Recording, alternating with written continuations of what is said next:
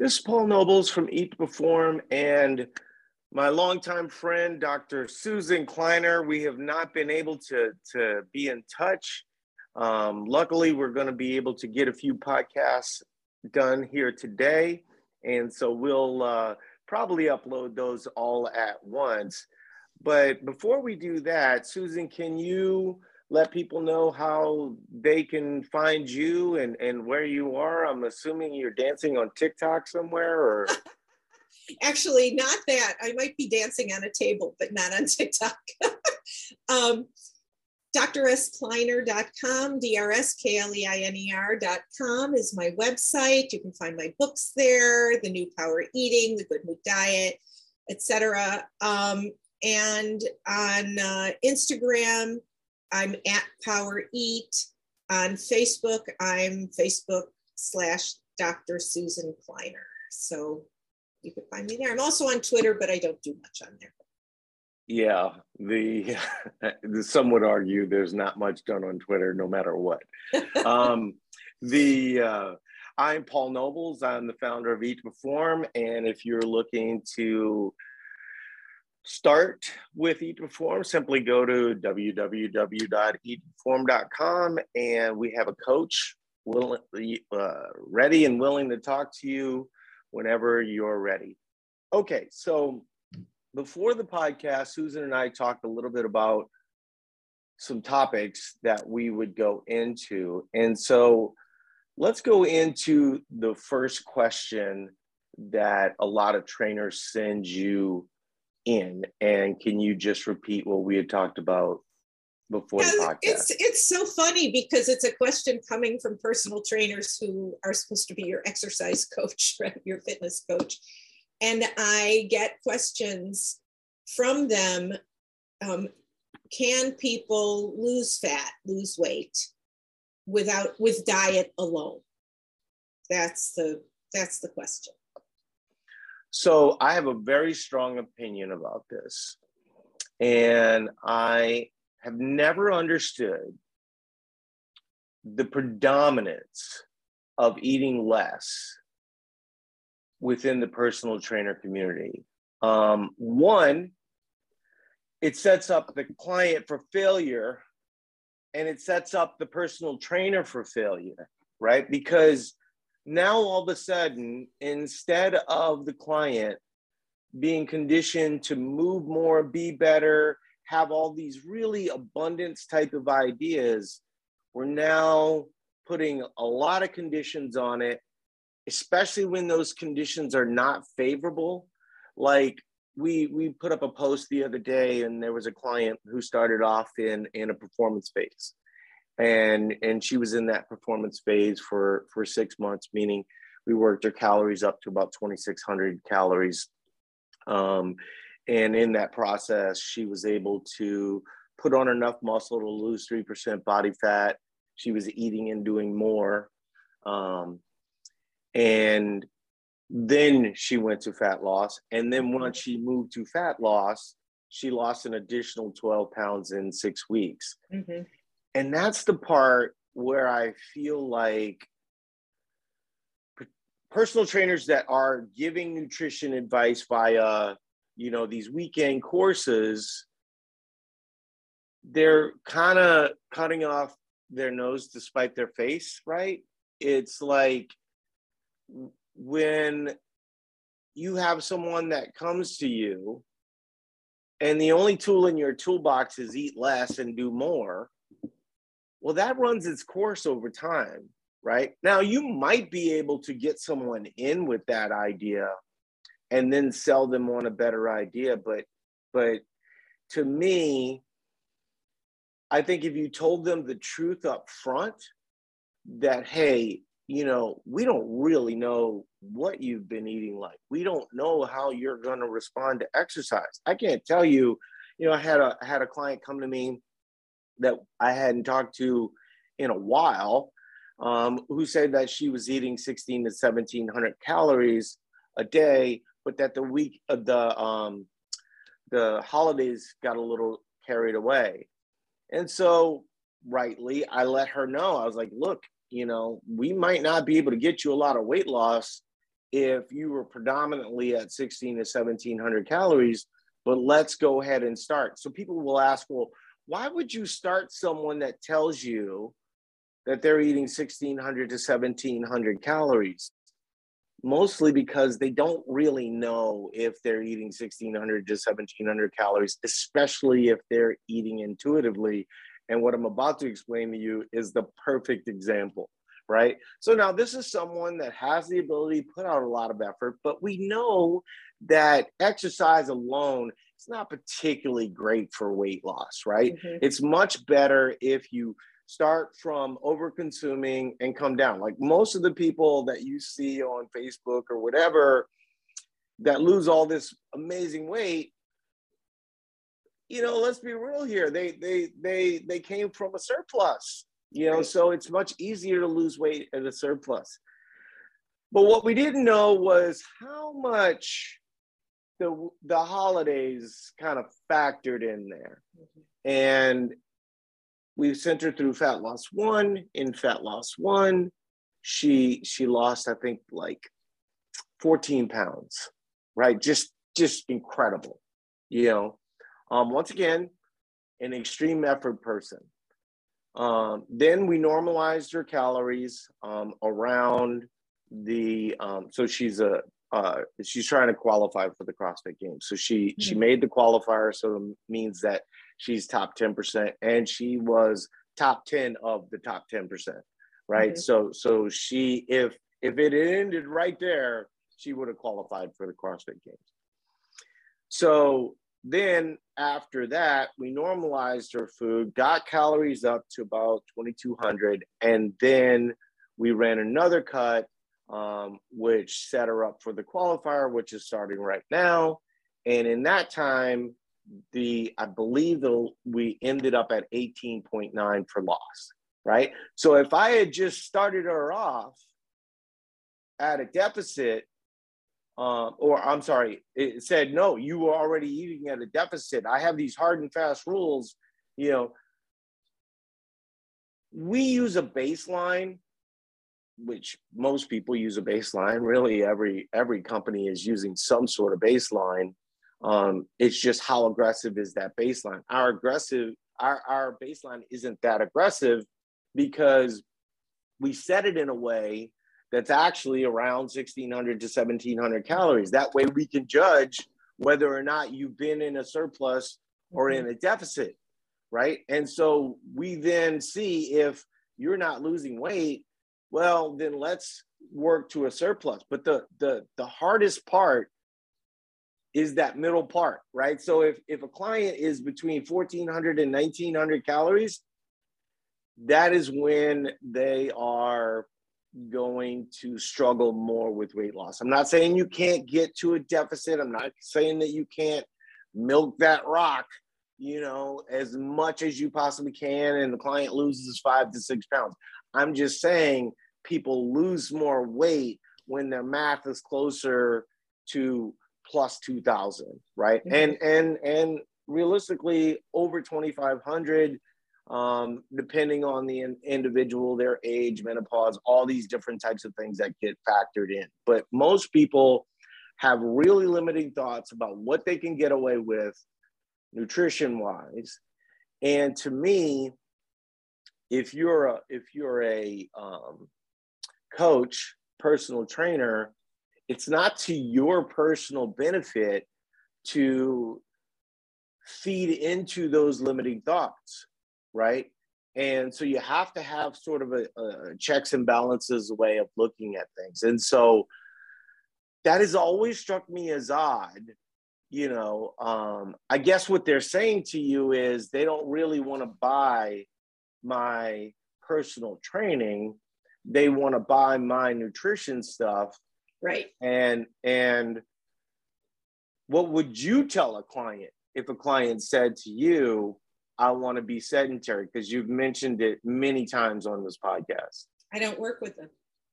Yeah. And you have to have rules that you will stick by, right? So like, for instance, one of the rules that we have with Eat to Perform is that the Eat to Perform part isn't optional, right? So So it's like if the eat to perform part is the secret, if you never do the eat to perform part, you never really did eat to perform.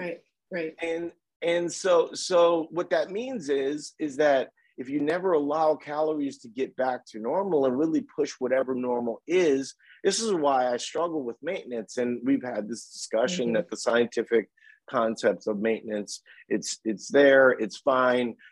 But what most people don't know is that while your body adjusts as calories go down, it also adjusts as the calories go up. Right. And so if you just put 200 calories, from a 1,200 calorie deficit. So let's say that you were eating 1,200 calories, and now that you mentally think that your maintenance is at 1,400, guess what? You're going to be right. Your body is going to adjust to that 1,400, but it doesn't mean that you wouldn't have been able to stay weight stable at 2,400. And so if you ever have any goals down the line, or if you ever have any weekends away or things of this nature, it's so much more restricting to be at 1,400 than it is to 2,400. And the last thing I'll say, as you push up calories, and this was something that I brought to Susan that she thought was really interesting, because this is something we see with our clients all the time, is as you start to push up to 2,400, being more and doing more is no longer an option. Right? It just becomes who you are.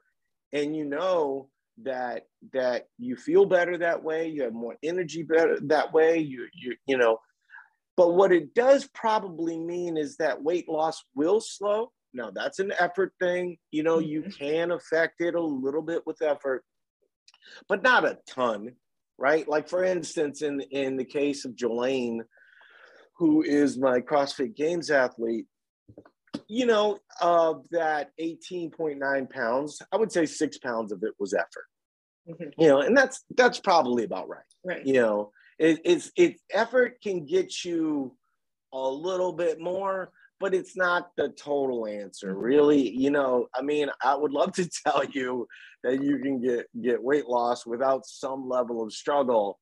But that's probably not true. But at the end of the day, I think when you really look at it, and I think a little bit of what we're talking about, right, is diet adherence. Well, for me, when I listen to this question, coming from a personal trainer who is supposed to be the exercise expert, they are having trouble embracing their own expertise, because what we know in the world of product sales and marketing, the customer comes to you and says, this is what I want. And if you're selling widgets, right, if you need a bigger, nail for whatever you're trying to build, the person's trying to build, you make sure you get them the bigger nail, right? It's not this would be better. They know what they want. You make that for them, you sell it to them. Success. You go on to any website, people are looking for a kind of couch or a chair, or they tell you what you want, what they want, you get that to them. But when we're talking about sort of healthcare in general, and in this case, diet and exercise and fat loss and all of that, the customer cannot be driving the plan and the program, because they don't know. They are fully influenced by marketing hype, Madison Avenue stuff, whatever their neighbor's doing, all kinds of non-evidence-based programming. They don't know what's right for them. They think they do. They think they know what they want to do because they've been influenced, but they're coming to you saying, I don't want to exercise. I just want to buy your nutrition program. You're the expert, and you need to explain to them that that's over time likely a failed scenario for body weight alone, but certainly a failed scenario for long-term health, wellness, independent living, all of those kinds of things. And they're going to be, and what are the immediate consequences? A more highly restrictive diet, because they're not expending much energy. It's harder to stick to. They're not going to feel as good. They're not going to be as happy. More than likely, this will be another diet that they go on to go off and leave you and go on to the next thing, because it won't work.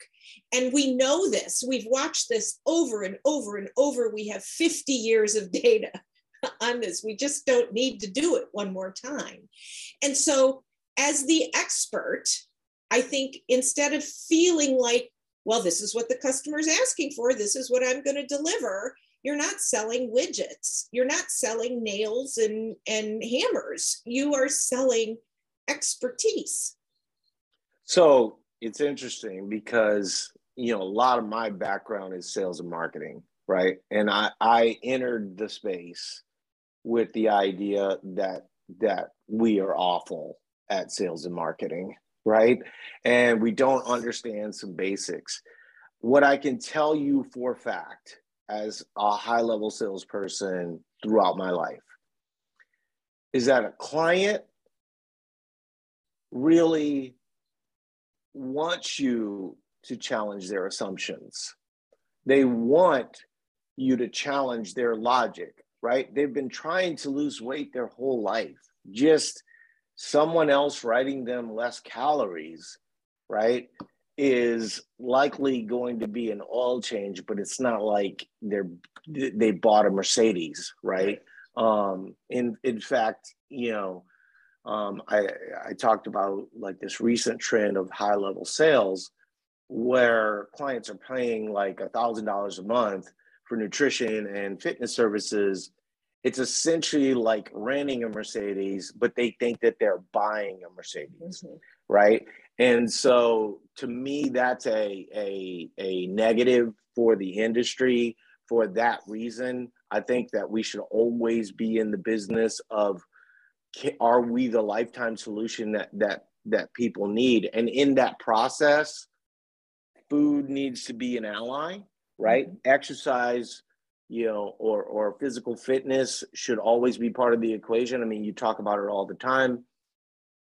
The reason why you keep exercise in the mix is one, that effort, right? So don't assume that clients have been coming to you overfed.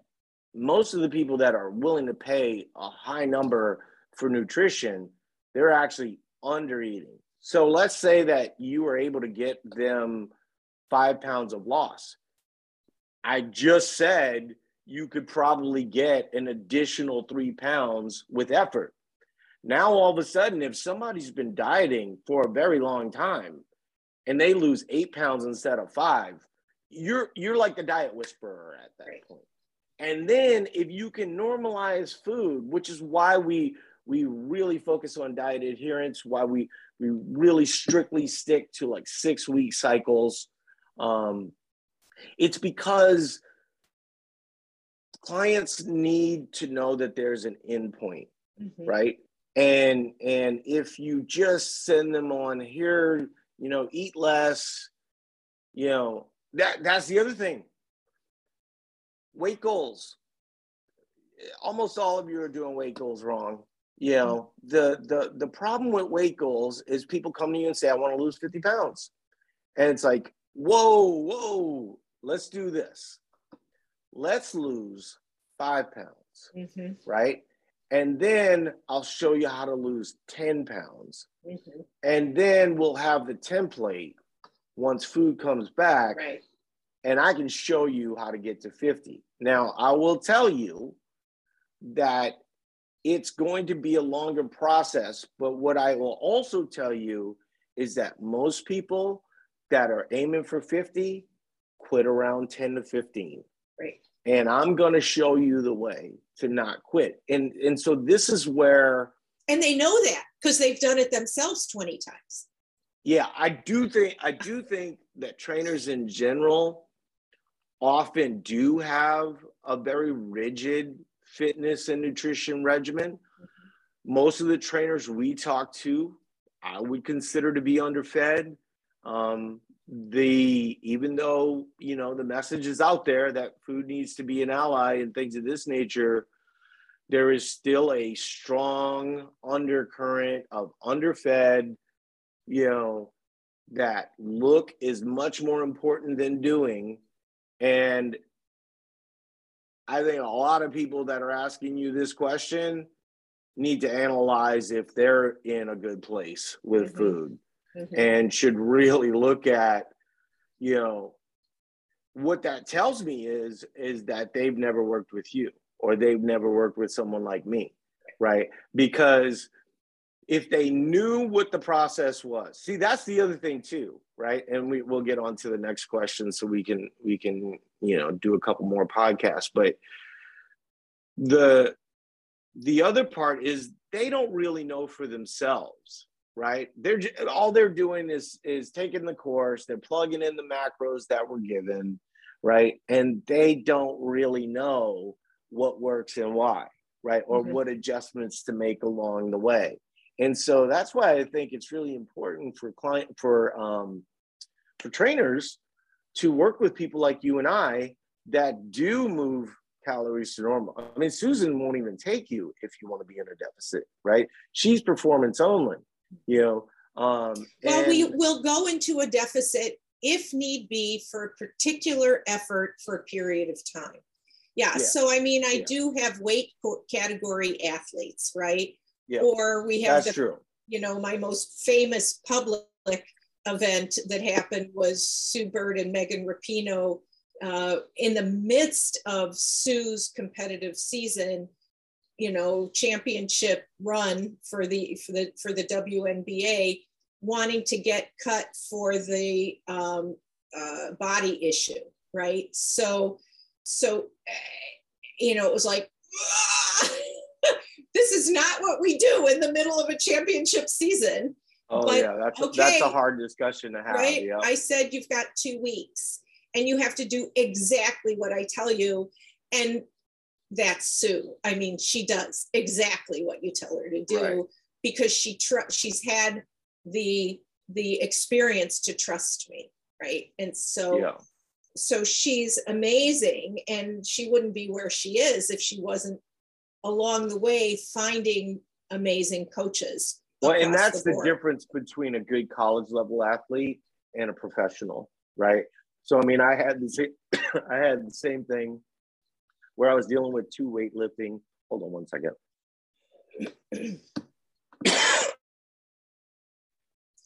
Bad on the trigger there. I had 2 weightlifting athletes, same coaching, same coach, everything, right? Same nutrition, but you knew who was going to the Olympics just based on, you know, how diligent they did things, and they did. And so let's get into the second question, because I think the second question is also very interesting, and it's rooted in some things that I think, are really bad for gyms. But go ahead. So the second question has been, if we're trying to really help people develop new habits, new food habits, and it's all about behavior and food choices, if someone has a goal of fat loss, do we need to give them a customized program telling them, you know, they get menus and recipes, but you need to, you know, what their portion sizes are. Basically, that there is a concept of caloric intake and energy expenditure. Or why can't we just teach them just better food choices and give them recipes and maybe, you know, for 3 meals a day and lists of good snacks, and leave it at that? And now they're choosing and they're deciding on their own. And my initial answer has been, well, it depends on the client, right? If you're, as Paul said, if you've got a client who's already, you know, in a tremendous, you know, overabundance of food to begin with, and mostly their food choices. You know, you've got someone who's been eating mostly packaged, ultra processed and fast foods. If you get them to substitute nutrient dense foods for these energy dense foods on a, you know, at the end of the day, more than likely their calorie intake will go down. They'll increase their fluid volume, they'll increase their fiber, they'll enhance their appetite control. There will just be so much, all the whole foods will lead to some fat loss in that person who's had an overabundance of food and ultra processed foods that are calorically dense. I'm going to interrupt for just a second. Yeah. But you can still overeat. with that process, right? Yeah. You can still overeat. You know, I mean, I don't know if you've ever had pistachios, but you can run through a whole bag of those, and that's a lot of calories. Right. I wrote an article, and I was expecting like just the whole clean eating world to come at me, right? And I was like, it's really not the processed foods. It's really not the fast food. This is what it is. And look, when you take someone and you make these life changes and they're ultimately eating fewer calories because they have better habits, they're eating better foods and things of this nature, here's the problem. Without the specifics, they won't know what worked and why. Right. And that's the big thing, right? And so you don't know this, but a friend reached out to me and they were like, I really need help. You know, I need to do something. I would like for you, I want to do Eat to Perform. Is there a buddy that, I can be hooked up with or something just so I can have someone? And I was like, this is someone very close to me, right? So I was like, I'll be your buddy, So I kind of broke my pact, right? That I was going to wait until 55. And so here I am at 53. I did qualify it saying that I was probably just going to do the 6-week phase. At this point, I'm thinking I'm just going to go all the way through it. I mean, it's probably been realistically 7 years since I've done a cut like this. Right. Well, guess what my cut looks like? It looks like a lot of whole foods. It looks like a lot of water, right? I keep posting this stuff on TikTok and Facebook, that salad kits and meal kits, these things help a lot, right? And when you look at it, it's a lot of vegetables, right? It's some moderate carbohydrates along the way. And, I mean, just as most people know, my calories are typically 35 to 4,000. And once I get them to that level, I move to more of an intuitive way of eating, right? So I've been intuitive eating for a while. And this is sort of what it's not intuitive, right? I mean, it's not intuitive means that you never really learned it. Yeah, that's probably true, right? So I have some idea, but I will say, over the course of the years, 6 ounces of cooked protein, didn't look like 6 ounces of cooked protein. I mean, when I started measuring again, that was the thing that I think I noticed the most was that my 6 ounces of protein that I was putting in my bowl to eat with my salads for lunch and stuff like that was probably like 4 ounces, and like a lot of, so I'm down 7 pounds in like right at 3 weeks, right? I'm in my 3rd week right now. Obviously most of it comes off in the beginning. Right. And then it kind of is kind of a grind the rest of the way. And but yeah, I mean the clients, once again, this is the client. Look, stop letting the clients coach you and coach the client. Exactly. Right? It doesn't mean that eating whole foods doesn't come with some level of mostly whole foods, things of this. You want me to tell you something? If you try and eat, and my deficit's not even that hard yet, but you try to Mike and Ike it or McDonald's it, you're going to be hungry a lot, right? And then you're going to set yourself up for failure. Doesn't mean that you can't fit in some things that you like. I mean, I'm struggling with the monotony right now, to be completely honest with you. But I also know I only got 3 more weeks, right? This is the part. Once again, I'm going to say it again to all the trainers out there, is if you live this really rigid life, I don't think it's a profitable business model for you to want everyone else in the world to also live that really rigid life. And if you knew there was another way, wouldn't you teach that? Wouldn't you teach something that made them want the personal training more, right? And so it's so funny because I run a nutrition company. We do a little bit of fitness, but just enough for people that don't have access to fitness, right? For the most part, we love working with people that have a good fitness regimen, work with trainers, things of that nature.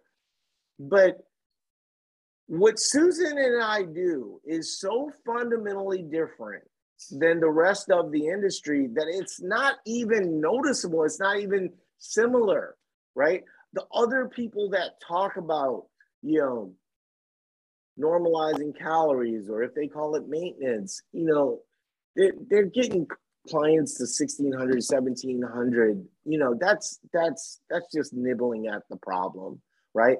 You know, if you want clients to sleep better, perform better, things of this nature, you actually have to get into a little bit of a surplus every now and again, right? And oh, by the way, you know, I mean, when that client comes in for the 3rd time in a single day, tell them they're doing it wrong, right? Like it just because you're eating more food doesn't mean you have to work out 2 or 3 times a day, right? And so if you want them to have a better relationship with food and you want to bring them in, you see, they're coming to you for a X minus Y equals Z.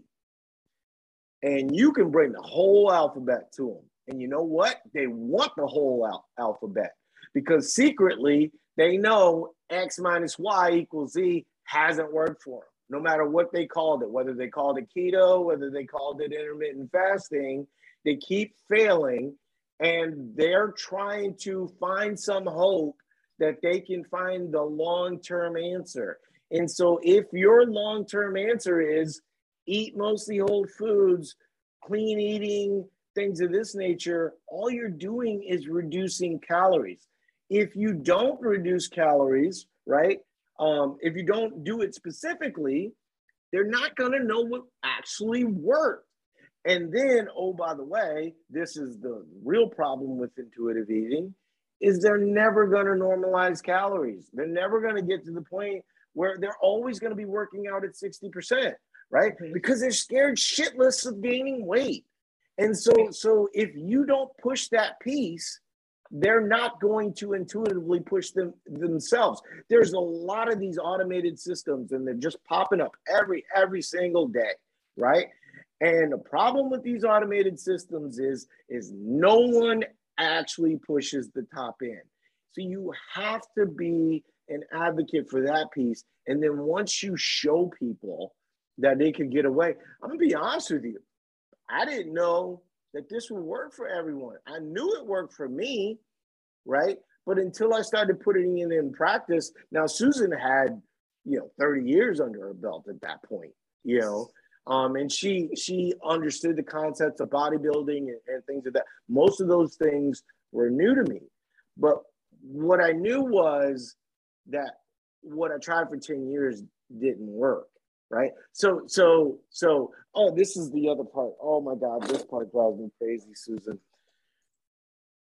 Stop assuming that your clients are over consuming all the time, right? And oh, by the way, don't accuse them of lying when your plan's not working for them. Right. There's so many people that are giving nutrition advice, right? You're not being perfect enough. Yeah. Like the 12 goldfish is the problem, right? The problem is, and I'm still formulating an article on diet adherence, but the problem is that your plan's not actually that good, right? It's too simplistic. It's work your butt off, right? And then eat as little as possible. Well, guess what? Those are different ideas. And so when someone fails at those different ideas, it shouldn't surprise you. When I wrote Power Eating, the first edition, so this is back in 1997, we had some, early but pretty good data on real energy needs to accomplish performance goals and body changes, both going up and cutting. And I really, at that time, got very little pushback from my recommendations about energy intake, amount of food you need to eat, all of that. It was just taken for granted. This is what I need to do. And I got, amazing anecdotal reports from readers of, oh my God, I was scared to add 1,000 calories a day, but wow, my body just took off like crazy. And I feel better and I look better and I won bodybuilding championships and I've done all this stuff. People who said I was infertile and I've had a baby, really dramatic stuff. So now I'm in the 5th edition, the new Power Eating. And it's now that I get the real pushback, because 1997, trainers were not in the nutrition business, right? Today, everybody's in the nutrition business. And now I get emails or texts or, communication on my website or whatever. How can you justify the calorie levels that you have for people? If I tried to eat this, I'd be the size of a house, and all this crazy, like, you are out of your mind. I haven't changed those calorie levels. We've adjusted slightly. We have a little better data, maybe on gender needs, a little more nuance on if you're much more muscular and you're exercising more frequently versus the more what I call novice exerciser, or only 3 days a week versus 5 or more days a week, and more muscular. So there's been some adjustment, but not a lot. But the tirade from people on how I have these bizarre calorie levels, when these are the calories, now I've got data from my practice and the teams I've worked with and the people I've worked with, and everyone is not an elite athlete. I work with all kinds of people. I'm 40 years old. I was a collegiate athlete. I've been sedentary for 10 years, making money and building a family. I'm 45, 50 pounds overweight. I'd like to get active again. Those are my clients too. But that's why you're getting the pushback, right?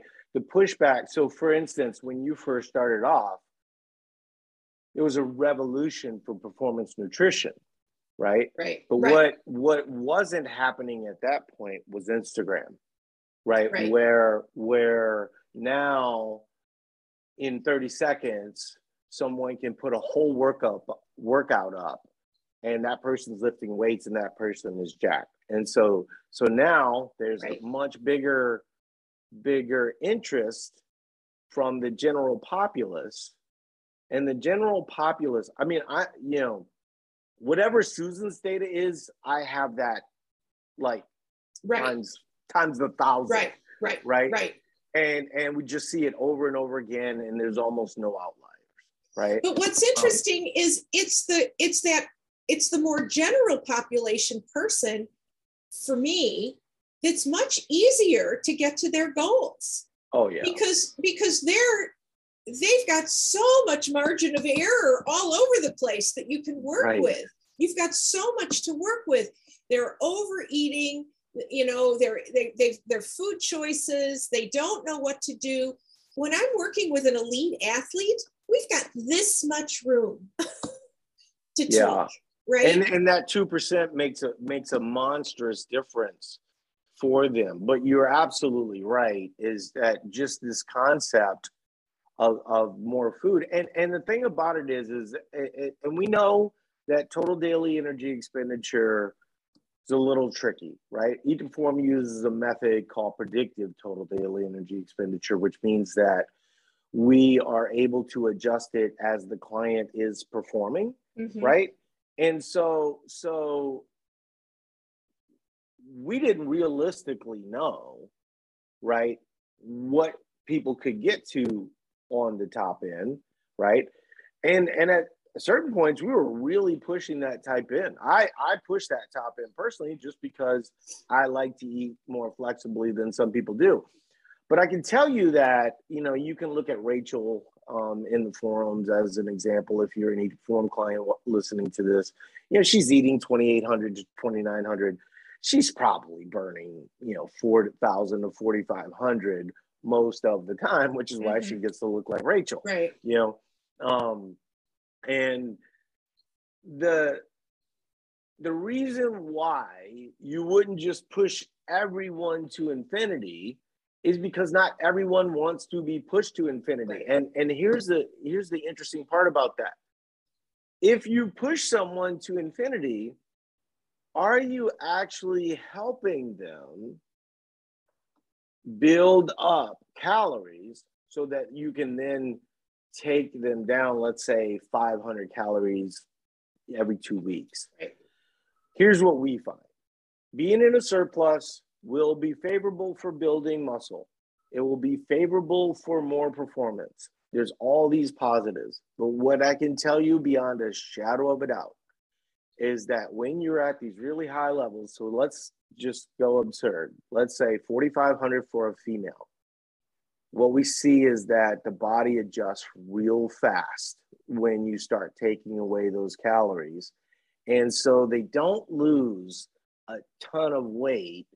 And at the end, for them to get to their goals, it's maybe the runway's a little bit longer. Maybe they end up losing 12 to 14 pounds as opposed to 10.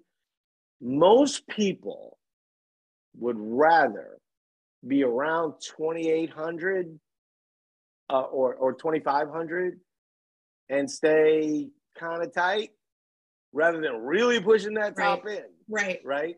And that's something that we had to learn. We had to figure that out, right? Because we had so many people that were pushing it. But when they wanted to do a fat loss cycle, this is the other thing too that we know that honestly most people don't know. If you just pull down calories, so I have a she's been a long-term client. She's the coach for Eat to Perform, and she asked me to do something we rarely do, right? She asked me to pull down her macros. And I was like, what she meant was, I don't want to move to fat loss, but I want more comfortable macros. I tore my ACL, my exercises aren't similar, things of this nature. Meanwhile, right, when you're injured, your metabolic rate is going to go up because your body's trying to heal this nature. So I probably haven't done or really been involved with a decision like that in 5 years. We just don't do it. And the reason why we don't do it is the reason that happened for her is that the body just adjusted. She lost like 2 to 3 pounds right out the gate. She's now gained that 2 to 3 pounds back. Right. And it did nothing. And so what we find is yeah, that top end's a little bit more comfortable. I think it's so interesting that when we talk about weight gain when food comes back, is that people forget the other way, right? So remember the other way that was really kind of shitty and you were eating 1,200 calories and then all of a sudden you tried to start eating normal and all the weight came back plus some, right?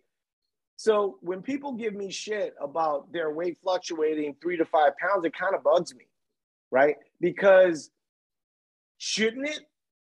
I mean, realistically, if you've lost 20 pounds, 30 pounds, shouldn't it fluctuate 3 to 5 pounds?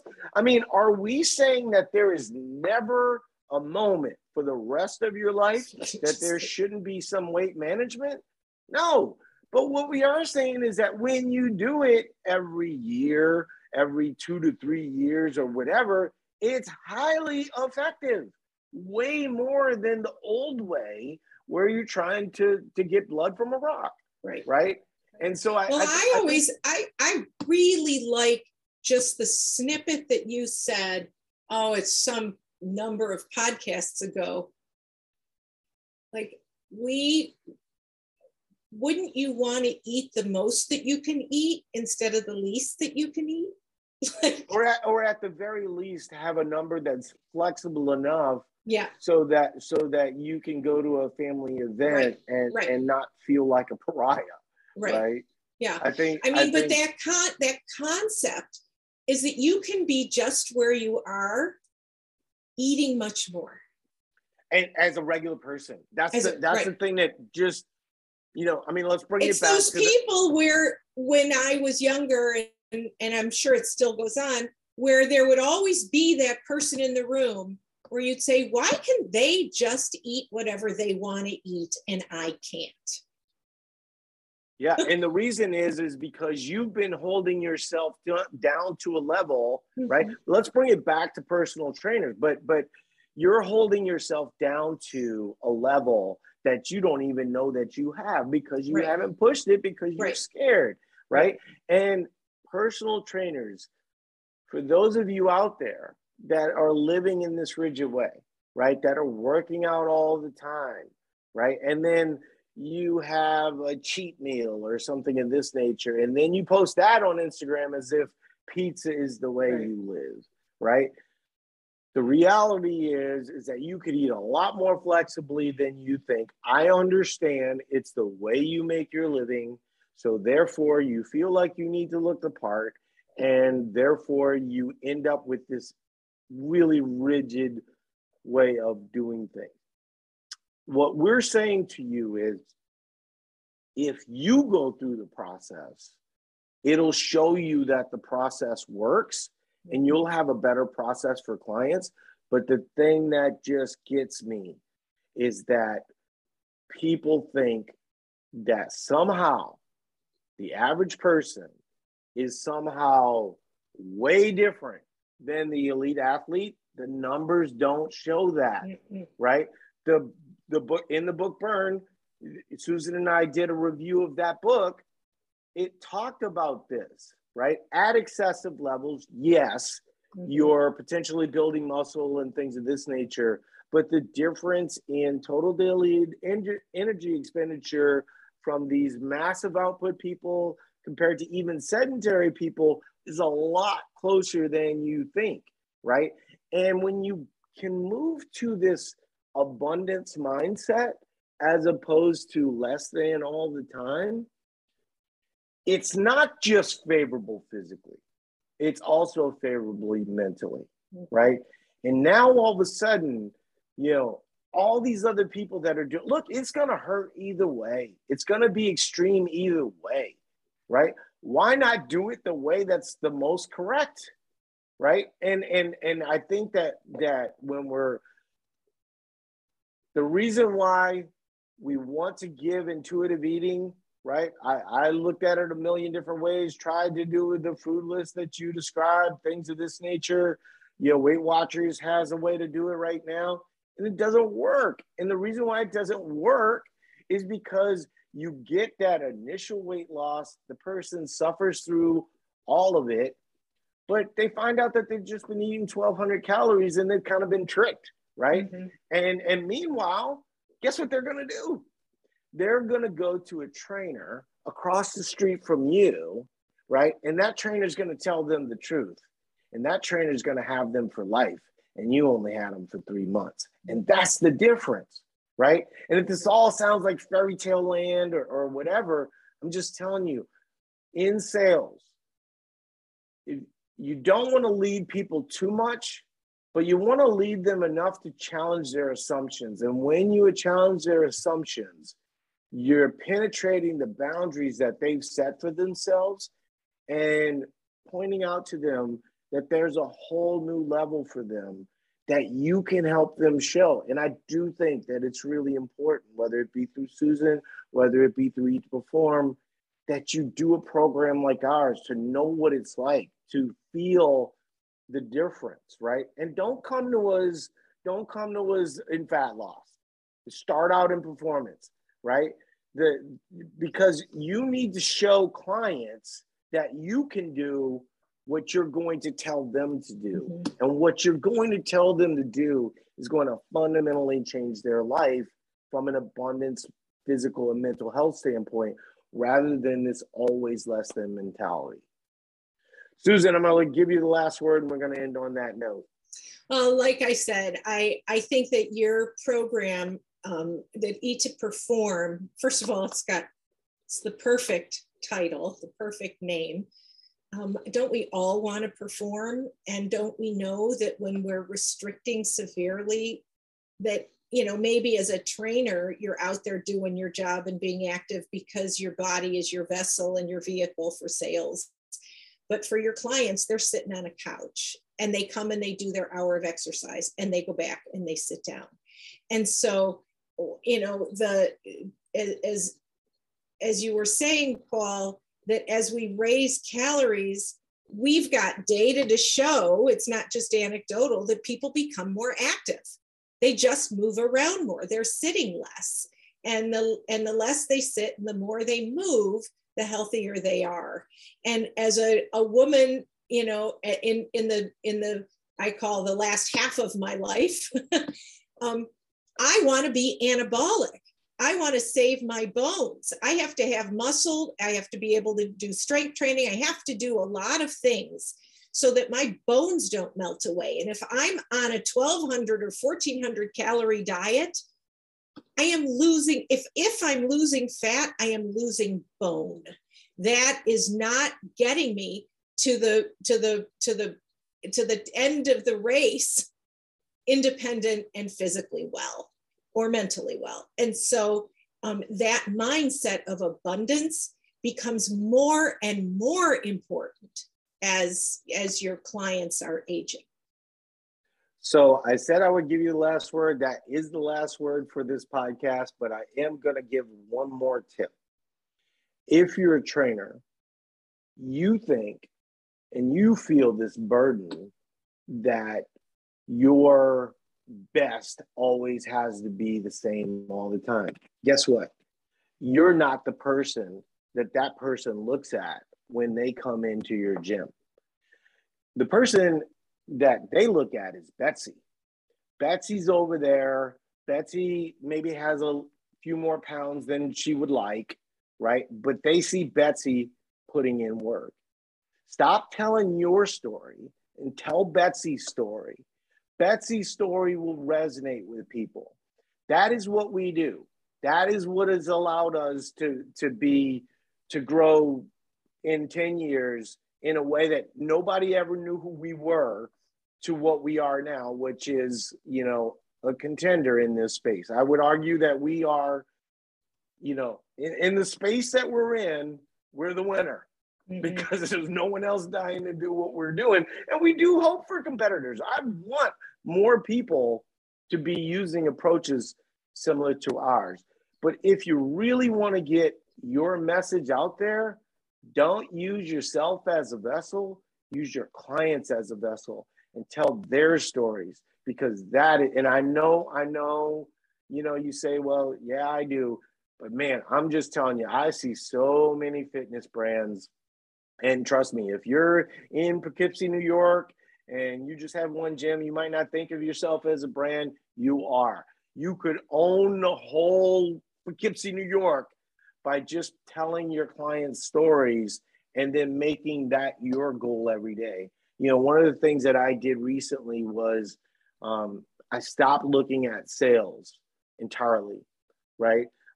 Because sales does not, looking at sales does not get sales. What gets sales is content, being out there, being empathetic for your brand, being empathetic to the person that is sending you their information and wants to talk to you. So what I found immediately was the minute that I quit focusing on sales, all of those things came to light. And so I've been just this content machine and putting out all this information and talking to people. Look, the reality is that there is a money element to business, right? You have to keep employees on staff. You've got to build apps, you know, all these different things. But those things happen when you're your truest self, right? When you're able to get your clients' information and then occasionally use your information, but sprinkle in your information as more of not showing off your abs, more, you know, this is why I'm an authority on this topic, right? And if you look at the way that I do it, we do it, you know, we're not trying to be super sciencey with, you know, 10 different, you know, notification or what are they called? References or what's it called? Yeah, citations, right? So our articles don't have any citations, right? Because we're not trying to talk to people about super scientific ideas, right? I'm not trying to conflict with the keto guy, you know, that's on TikTok. That doesn't matter to me because frankly, you know, that shit's all ego. You know, anybody doing that stuff, that's mostly ego. It's more I'm better than you are. Like that does not get sales. What gets sales is communicating with clients at their level. All I do is try and take the concepts that Susan and I talk about and bring that to people in a way that it will allow them to consume it, right? And people consume memes, people consume TikToks, people consume things in a way that if you can stand out, you only stand out by being different and you only stand out by caring, right? And if you can care for that person in comments, it might not end up in a sale for them, but it could end up with a sale for their sister or something of that nature. But there is no part of Paul Nobles that sells because I mean, it's even laughable. There's no part of what we do sells because I'm a salesperson. I sell because I know how to get my message out there in a way that communicates my message in a way that the person sees that we care, right? And if you just care really hard, right, that will get you farther than you ever thought it could. But if you focus on sales and putting out content and things, and oh, by the way, putting your link in content, that's sort of the expectation, okay? Like, let's stop not putting links in content where, you know, clients know how to contact us. We're a business. They know we're a business. If you're such and such gym in Poughkeepsie, they know you're a business. Put your link in there. Let them know how to reach you. Give them your phone number, right? There's this idea that you could just put out like a, you know, contact us and this and that. Give me your phone number. You know, like I would say half the people at Ether Forum have Paul Noble's phone number. I run a pretty big business, you know, but that's the commitment to empathy. That's the commitment to, you know, what the true sales process looks like, right? All right, we'll end on that note. I appreciate, hopefully, I mean, this was an amazing one from my perspective, but hopefully everyone else feels it that way also. So I appreciate everybody being here. And Susan, say bye to everybody. Bye to everybody.